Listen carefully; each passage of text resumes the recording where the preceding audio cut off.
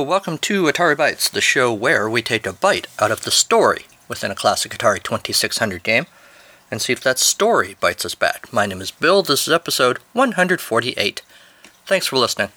Welcome back, everybody. Those of you, anyway, who have recovered from your turkey-induced comas, we just had, as this episode goes out, American Thanksgiving. I hope it was lovely for all of you. I'm recording this before Thanksgiving, so I'm just going to assume that my Thanksgiving was the greatest single holiday event ever. Okay, that might be putting a little bit too much pressure on my family Thanksgiving, but I'm assuming I had a pleasant time as well. And by the time I'm recording this episode, I'm probably out of pecan pie, which may be making me a little bit sad. So I hope that, future me, today me, the day this episode is going out, but future me, as I record this, Bill, future Bill, I hope you're doing all right. You will get through this dark time. All right. Well, what should we do to start off the show? Oh, I know. Let's see how Mad Mike Hughes' Thanksgiving was. Gonna prove that the world is flat in his rocket ship, or else he'll go splat. He's Mad Mike Hughes. Mad Mike Hughes.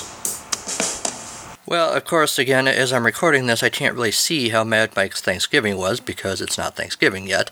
And he has not posted a damn thing on his Facebook page since the last time I recorded. So, Mike, you're making this really hard for me. I was already starting to get a little disgruntled,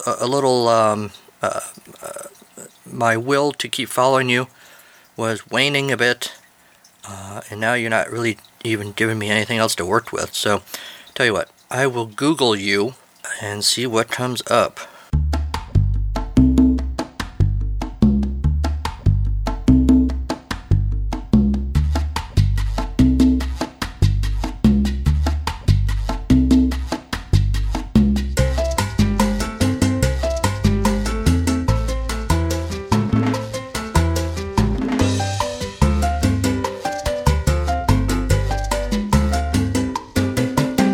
As you guys know, if you've been listening to the show for a while, I ponied up the $4 to buy the ebook version of his biography, Mad Mike Hughes, One Man, or whatever the hell it's called. I started reading it. It's an awfully constructed book. It's just wretched. Structure of the book is terrible. The spelling is terrible. You can't tell if it's a biography, is it not a biography. There literally is no author listed. And the way that the book is written, it flows between first person and third person, and it's part interview, but not really. It's kind of weird, and then he starts getting off into all this stuff, and also talking about the gold standard, and blah, blah, blah. And all I really want to know, Mad Mike, is do you really think the Earth is flat, and when are you going to launch your stupid rocket? That's really the only reason I'm hanging around. So, if you're listening, and I know you are, just kidding, I have no idea, I kind of doubt that you are at all, but if you are, please just get back on track. Let's see. Nothing comes up in the first few searches that we haven't already talked about. He does have, Mad Mike does, a Wikipedia page. The first paragraph of that page lists him as Mad Mike Hughes is an American limo driver, daredevil, and flat earth conspiracy theorist known for flying in self-built rockets. Born 1956. Lives in California, where he makes U.S. $15 per hour plus tips as a limousine driver. Set a Guinness World Record in 2002 with a 103-foot, 31-meter jump off a Lincoln Town car stretch limo. In 2016, Hughes launched a failed fundraising attempt for a rocket that earned only $310. After professing his belief in a flat Earth later that year, he gained support within the flat Earth community, and his post-Flat Earth fundraising campaign made $7,875, which was his goal. Imagine that. Suddenly he was a flat earther. Interesting. Etc. A lot of stuff we already talked about. Ian Whitaker of Nottingham Trent University, according to this Wikipedia article, has commented that a more feasible way to view the shape of the Earth is to send up a camera in a high-altitude balloon. If high up enough in the atmosphere, such a camera can see the curvature of the Earth. Duh. So, might want to consider that. Dr. Whitaker, if you're listening, and I know you are, I don't really know that you are. I might want to give Mad Mike a call. Alright, well, let's close the book on this week's Mad Mike Hughes update. Gonna prove that the world is flat in his rocket ship, or else he'll go splat. He's Mad Mike Hughes. Mad Mike Hughes. Alright, well, we've talked about Thanksgiving. I hope that the Turkey King brought you lots of nice presents, maybe some new Atari games, all that stuff. I guess it's sort of old news now, but of course we recently, this is the first time I've recorded since it happened, we lost our dear beloved Stan Lee, icon of the Marvel Universe, creator of a slew of famous characters, probably most notably Spider-Man, of course, and just an all-around great ambassador for superheroes and comic books and all of that stuff. So that was very sad. He had a long life, all right? He was 95 or 96, I think. But still, it's sad to see icons like that fall. Whenever I think about Stan Lee and his place in the history of comics, I can't help but thinking of Michael Chabon's book. I think it won a Pulitzer, or was nominated at least, The Amazing Adventures of Cavalier and Clay, which you should pick up if you're a comic book fan, particularly a comic book history fan. It's fiction. It's a book about these two guys, Cavalier and Clay, who create this superhero back in the golden age of comics, like the 30s and 40s. I don't know if that's technically the golden age, but sort of the nascent period for comics, and just sort of what their lives were like and how their lives evolved as they got older and times changed and so forth. It's a really good book. It's a really long book, but it's quite good. So go check that. There, Michael Chabon. If you're listening, and I know you are, no, you're not. I just gave you a free plug for your book. All right, what's going on? What else is going on? Oh, yesterday, my kid and I were helping out my wife. Hi, Jill. Hi, Henry. If you're listening. You're not listening. Jill has a little side business selling Norwex products, free plug for Jill, and also a separate business selling blankets and baby stuff and other things that she makes at home, called Patchwork Pepper. You can find both of those on the internet and on Facebook. And she had a vendor fair at our mall, one of our malls around here. And Henry and I were helping out with that yesterday and kind of wandering in and out. And one of the things we did to take a break was go to one of our local used game and movie stores, and we found a lot of times they don't have much. They never have a whole lot as far as like Atari stuff, and even less like in television. And I've never seen anything like Coleco or any of that kind of stuff. But this time they had for them quite a few Atari games. Most of them were what you would expect: Asteroids and Pitfall, and Combat. They had a slew of combat games. The stuff that everybody has a ton of. But they had a few that I didn't have, which surprised me. And they were only selling them for $1 a piece. I bought another copy of Golf, which I got home and discovered I already have. So if anyone needs a golf cart, send me $1 and you can have it probably. $1 in shipping. But I also got Backgammon, which I gotta look at my list again, because I may actually have that one too. And Battlezone. Now I'm not saying that any of these are great games necessarily, but they were $1 a piece. And, it adds to the collection, it adds to content for the show, so that was neat. I also got, for the Intellivision, a copy of Tron Deadly Discs. Now, I'm going to go on record here and say that I've never seen the movie Tron, or the recent sequel. I'm going to have to do that someday, because it's probably a big gap in my pop culture history. But, Tron Deadly Discs, I thought, alright, it's $1, I'll buy it. I also got, and I'm going to post a picture of this because it's quite impressive. I got an in-box copy of iMagic Swords and Serpents for the Intellivision. It's got the cart, it's got the manual, and it's got the box. And it was only $3. Now here's the thing. The box, it's all beaten to hell. I hesitate to even call it a box anymore. It's sort of a vaguely cardboard cover for the little plastic casing that the cartridge and the manual are in. But it is a box, in name anyway, and it was $3, so I bought it. I have no idea if this is a good game or not. The pictures look good on the back of the box, so I figured, what the hell, I'll get it. To get the cart and the manual, like on eBay or something, I'd pay a lot more than $3 probably. So Even for those two things, it was worth it. And I will probably do that game in Intellivision month sometime. So, yeah, that was fun. Henry got PlayStation 2 game. I've got no PlayStation 2 that he likes to play, which is cool, because, I bought it when it was new, paid whatever I paid for it, and it's nice to get some use out of it. So yeah, it was a good time at the used game store. If you guys at Disc Replay are listening, thanks. You're not listening. Alright, what else is going on? Oh, if you've been following my social medias, you know this already, but I will mention it again here. I was a guest on a podcast called the Total Stick Cast. Paul over there invited me, and I was happy to do it. I talked with Paul and his co-host that week, Ryan. The episode just came out as I'm recording this on a Sunday. It just came out this past Friday. You can go to the Total Stick Cast website or your podcatcher and find it there. It was fun. We talked about Peanuts. I was mostly invited because Paul is a huge fan of the It's a Podcast, Charlie Brown podcast that I also do. So we talked quite a bit about that, but we also talked a lot about this podcast, Atari Bytes, and then they had lots of questions about sort of the history of Atari and gaming and sort of Atari's place in the gaming universe, and then sort of the implications of all these new consoles coming out. We talked a little bit about the new Atari console that was supposed to happen, or maybe is going to still happen, and then that new Intellivision thing, the Amico, or whatever it's called, that's supposed to be coming out.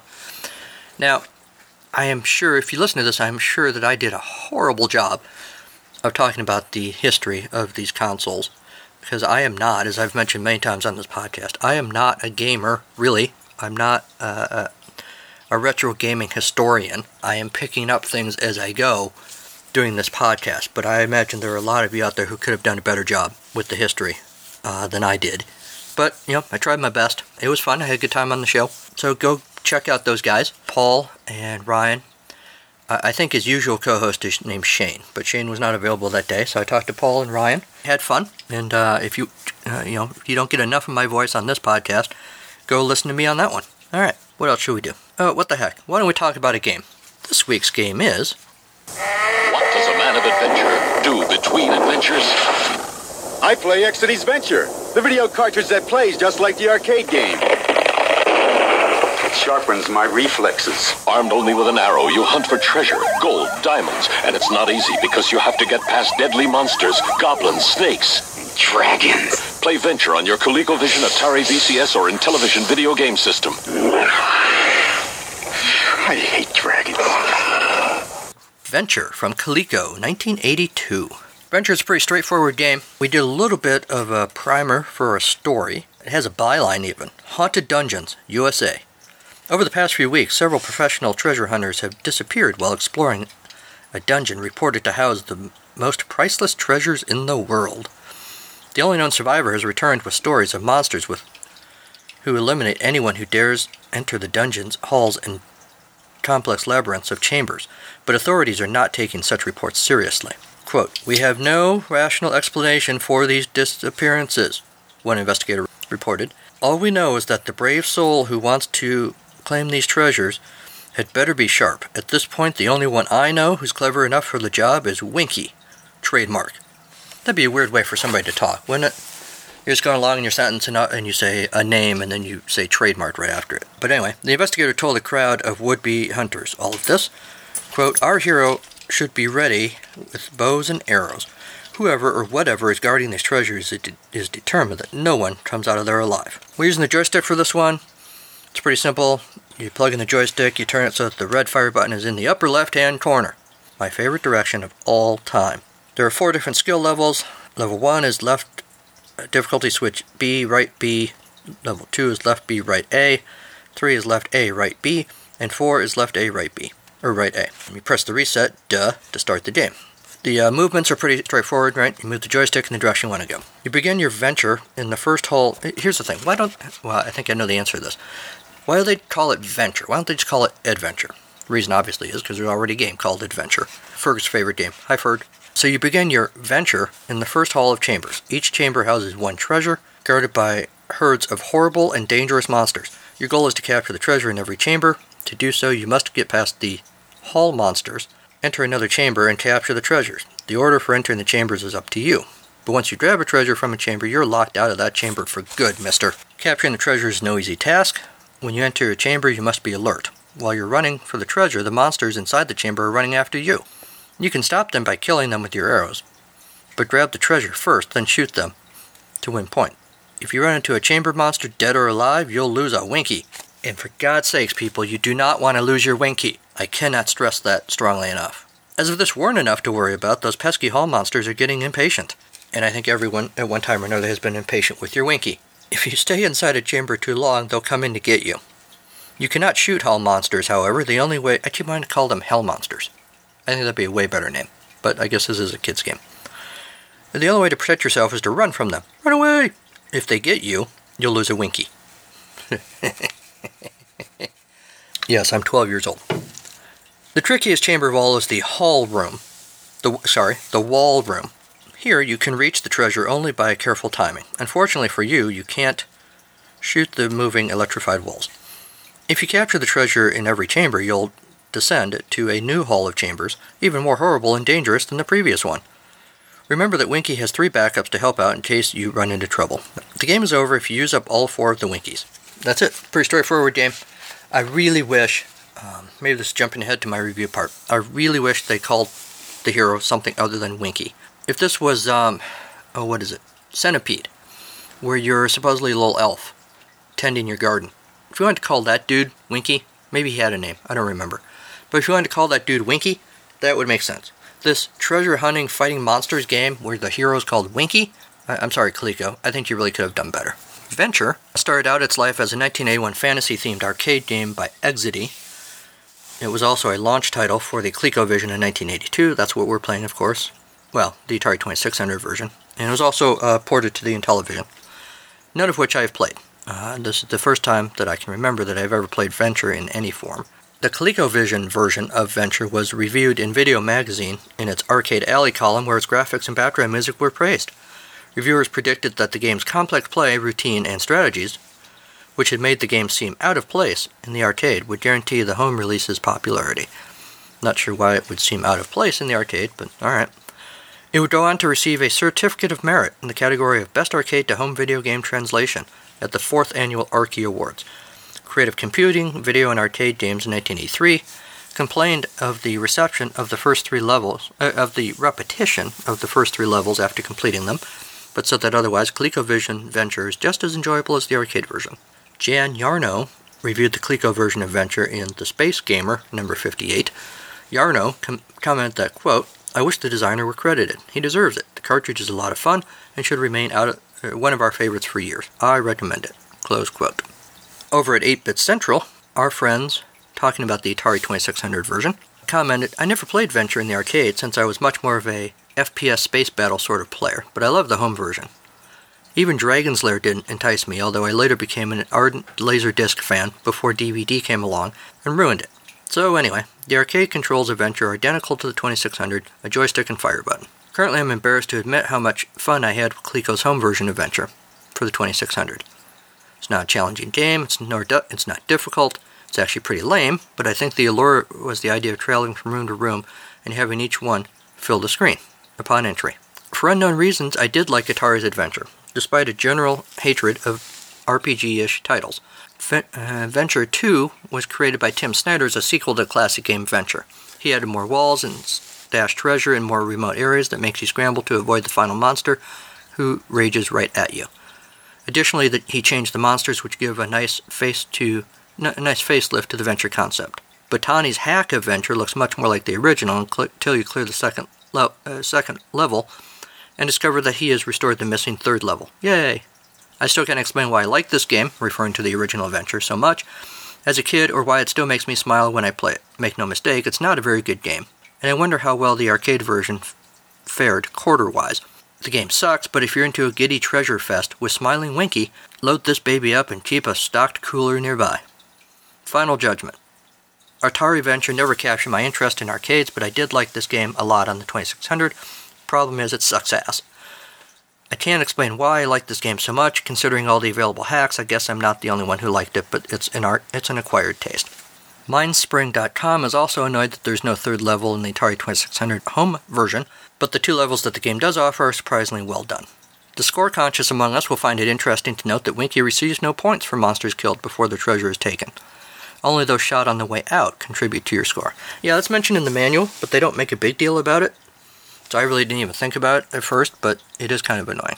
The game has a unique, if cumbersome, approach to setting the skill level. In Venture, there's only one game variation. The player must use combinations of difficulty switch settings to select the skill level in the game starts on. And I went through that already. My favorite touch in the game has to be the treasure in the lower spider room of the second hall. It's a green key shaped exactly like the keys in Adventure. But more than that, it's a salute from one Atari 2600 Adventure game to another. The game is a respectable translation of the arcade game. The graphics are good. There are several unique treasures and monsters. The feel of the arcade game is maintained. Is Venture truly an adventure game? It's more of a maneuvering contest. A good adventure game should be fun to play regardless of points or scores. In this case, there wouldn't be much long-term replay value without the scoring system. But adventure fans should find some enjoyment in the themes and challenges of the game. Think Adventure is a quickie adventure game next time you have a few minutes to kill. And that is how you play and possibly think about Venture. Seriously, they should have called it something else. Maybe Winky's Winkfest or something. I don't know. So after the break, would you like to venture a guess what's next? Whoa, not that. That's disgusting. You do that in your own podcast.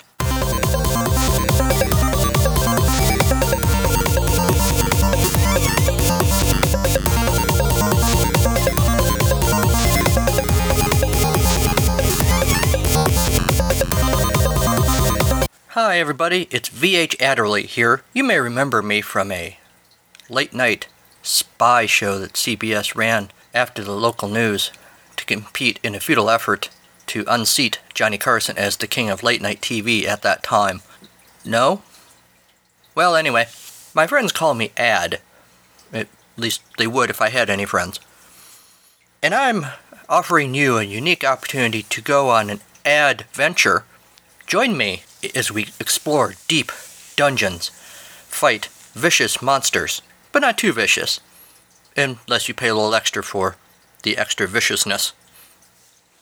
I promise you, you will have the adventure of your life. Join me today. Alright, so I'm looking at the grid for Adventure. It reminds me a little bit of Berserk, and that's not a bad thing necessarily, so let's see what we got. The first thing that throws me is that on that first opening screen, back off, monster. Alright, I'm in a treasure room. Oops. I was thinking more about talking than I was about shooting things. Alright. So, when I start to say... I gotta shoot some stuff again. The robots even look like... a little bit like...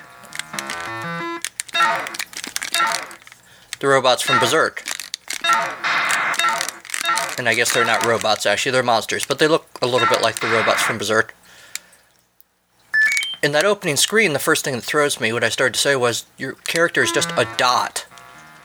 And that, I guess because you're just represented on a map. Where the hell's my guy? Oh, there he is. Alright, I'm in another treasure room. Oh yeah, I like this one. This is the one with the moving walls. The moving electric walls. I think they're kind of cool. Alright, I got the treasure and I gotta get out. Run away! When you go into the treasure room, it throws me a little... Whoa, he's kind of scary. Looks a little bit like Sutek from Doctor Who. Your guy... the sprite for your guy when you're in the treasure room looks a little bit like Evil Otto. So at first you think, oh no, it's Evil Otto! And then you realize, no, that's you. Wow, I'm dead already. Alright, let's try it again. So I'm going to another treasure room. The treasure, like in this room, it looks like how, if you sketched a stove, it's what it would look like. I guess it's supposed to be an open treasure chest. I'm looking at it again. I guess that's what that's supposed to be. One funky thing is after you shoot the monster, if you touch it as you're walking by, you still die. Because monsters are jerks. Even in death. Alright, I got the treasure. Wow, it's a long way to the door, though. I bet that bad guy shows up. Yep, there he is. Alright, now I'm way the hell down there. I'm in another treasure room. Die, you vaguely spider-looking thing. Get away from me.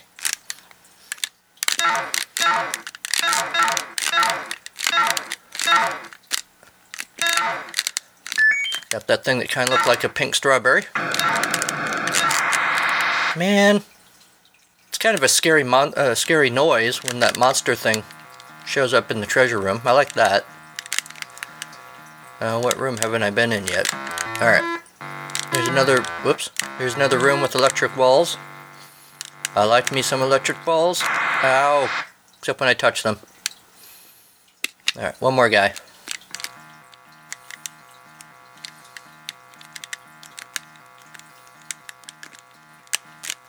So this is a very simple looking game, but I don't really have any complaints. I kind of liked it.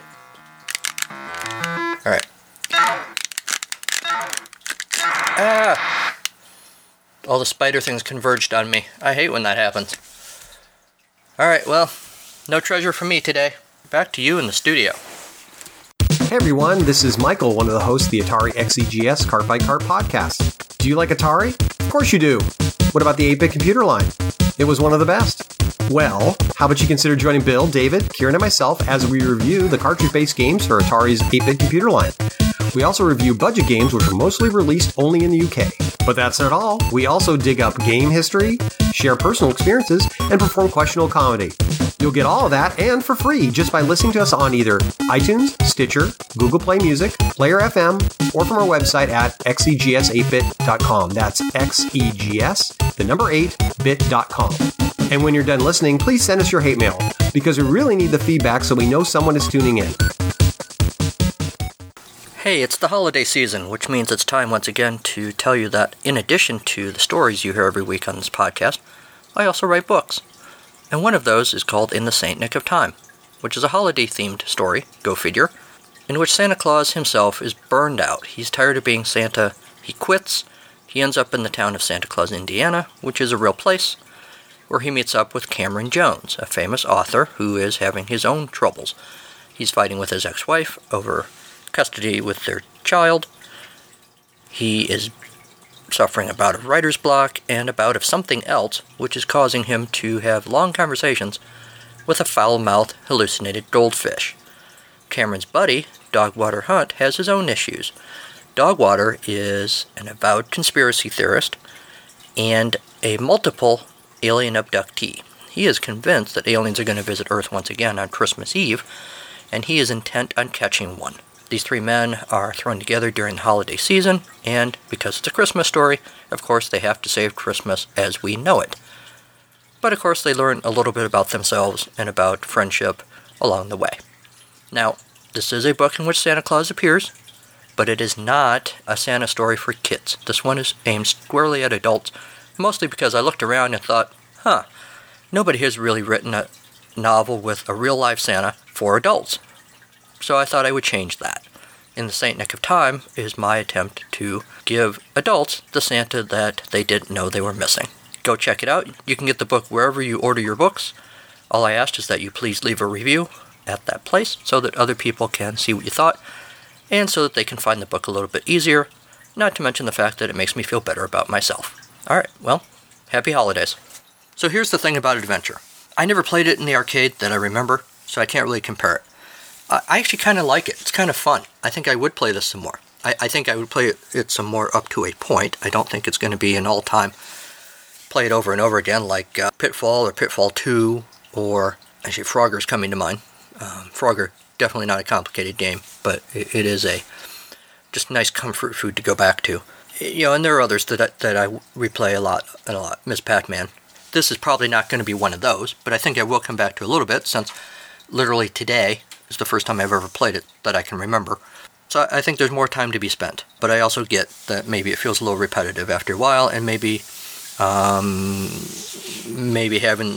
having that third level from the arcade would bother somebody who actually knew what the arcade version was like.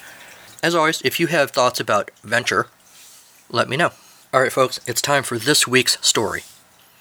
Man, I still need a theme for that. Are there any musical types out there? If you want to write me a little theme for story time after 148 episodes, it's probably about time I had one. So get on that. Thanks. Now that I've put you to work, let me tell you a story, friends. This week's story is titled Treasure of My Heart. Honestly, we have no rational explanation for these disappearances, the lead investigator said. He stepped back from the row of press conference microphones, shook his head, and leaned back in. The stories we've heard about what goes on in those dungeons are frankly fantastical. The only person on the planet I know brave enough to find that treasure and those treasure hunters is Carmen Winky. A murmur ran through the hard-bitten press corps. Carmen Winky was world-renowned among the small subset of humans who explore dungeons and the overlapping subset that watches shows on History Channel about humans who explore dungeons. But several years earlier, Carmen Winky had said, "No more," and walked away from the adventuring life. No one knows why. No one, that is, except Carmen. And she isn't talking. Ever. The investigator went on. "Carmen Winky, if you're out there, we need you." Half a world away, the apartment was dark except for the low-wattage bulb over the kitchen table. The light reflected off the heart-shaped decanter as Carmen Winky drained the last of the bourbon into a juice glass that had probably been washed this month, but Carmen couldn't have told you when. Or cared. She couldn't go out there again. The last trek through the dungeons was enough. The gloom, the stale air, the promise of discovery that hung suspended, but far from guaranteed, in that air. She could still hear the thud of boots on cobblestones. The rattle of keys and old locks chilled her in the still before sleep. And there was the other deep echo, too, the one that rattled in her soul 24/7, the one she willed herself not to acknowledge for fear of losing what remained of her sanity. But those missing treasure hunters, Carmen knew them, was friends with them. Most of them, anyway. People would think it strange if he didn't go. But could she do it? After what happened last time? Bah! She was Carmen Winky. She couldn't wimp out. Flicking her long braid behind her, she grabbed the rucksack she always kept packed for quick getaways. Whispering isn't really whispering when you're deep in brick dungeons with good acoustics. 36 hours after Carmen Winky put down the bourbon and got on a plane to fly halfway around the world, she was deep underground, where any part of the world would pretty much look like any other. And the team assembled to help her find those lost treasure hunters were not shy about voicing their displeasure. Whisper or scream. Eakins scratched the area below his eye patch. "I don't trust her." Bannister scoffed. "She wouldn't sleep with you, huh?" Eakins bloodied Bannister's nose. It is fortunate Cooper knew Aikido. The fight was over pretty quick. The team, such as it was, headed into the wall room. "You might find this room shocking," Winky deadpanned.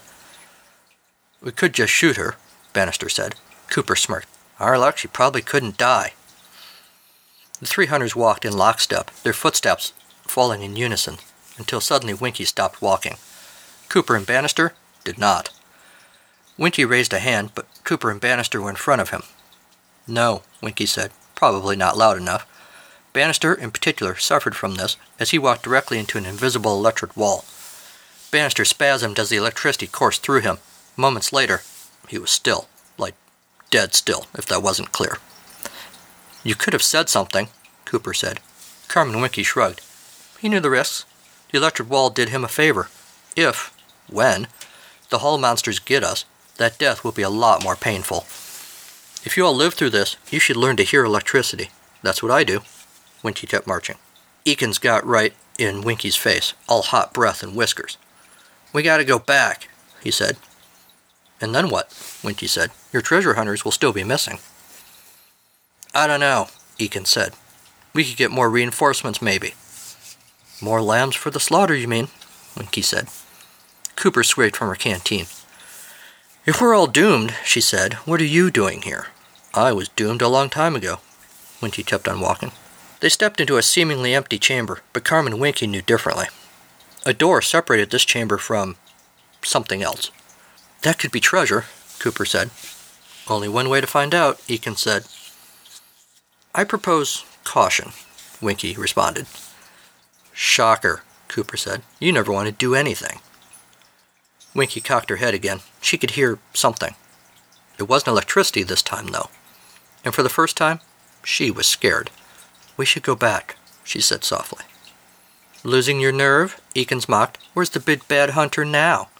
Eakins yanked over the stout wood door, and was immediately devoured by what looked to him, in the 4 seconds before he died, like a slime-drenched monolith of gloom.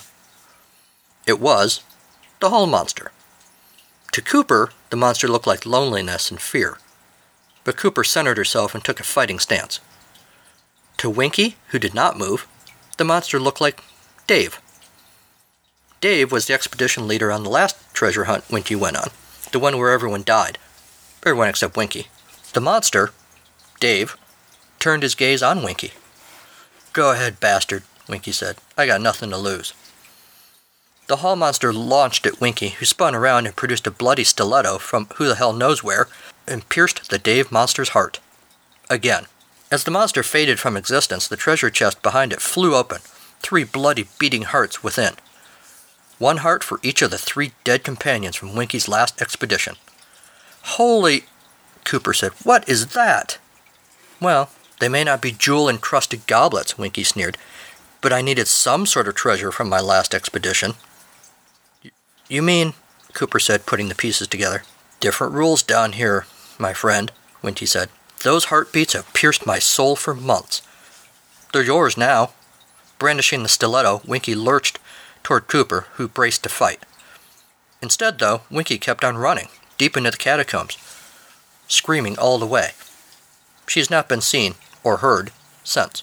Eventually, authorities stopped looking for her. The dungeons are sealed off now, though some who pass on their nature hikes report hearing a faint heartbeat echoing from within. Thump-thump, thump-thump, thump-thump, thump-thump.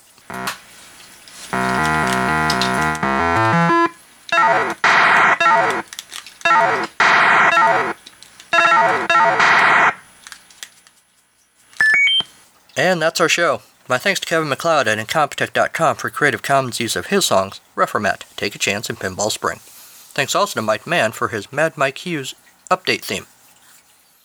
You can find Atari Bytes on many podcatchers, which you know because you found it. Those include Stitcher, iHeartRadio, on and on and on. But wherever you go to listen, make sure you venture over to Apple Podcasts and leave a review to help anyone out there who might venture a guess that this is a podcast for them.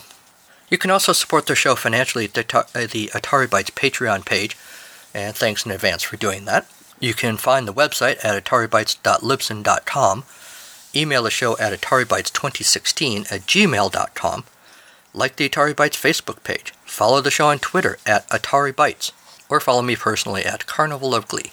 Hit us up on Instagram too, there's weirdness over there from time to time. And if you haven't gotten enough of my voice already, don't forget to check out my other podcast, It's a Podcast, Charlie Brown, which drops on the 15th of every month, and covers any darn thing you can think of in the Peanuts universe. Snoopy, Charlie Brown, the whole gang, the strip, the TV specials, the movies, the merchandise, the mind of Charles Schultz himself, related projects. We just this month talked to Jason Youngbluth, who wrote an adult-themed graphic novel about the Peanuts characters as adults.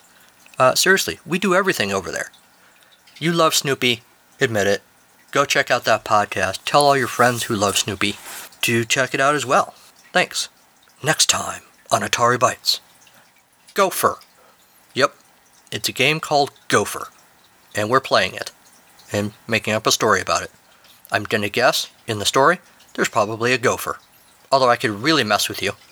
And you'll be expecting a gopher story, and it'll be like a story about pigeons or something. Don't think I wouldn't do it. And tune in next week to find out if I did. So until next time, go play some old games. They've missed you.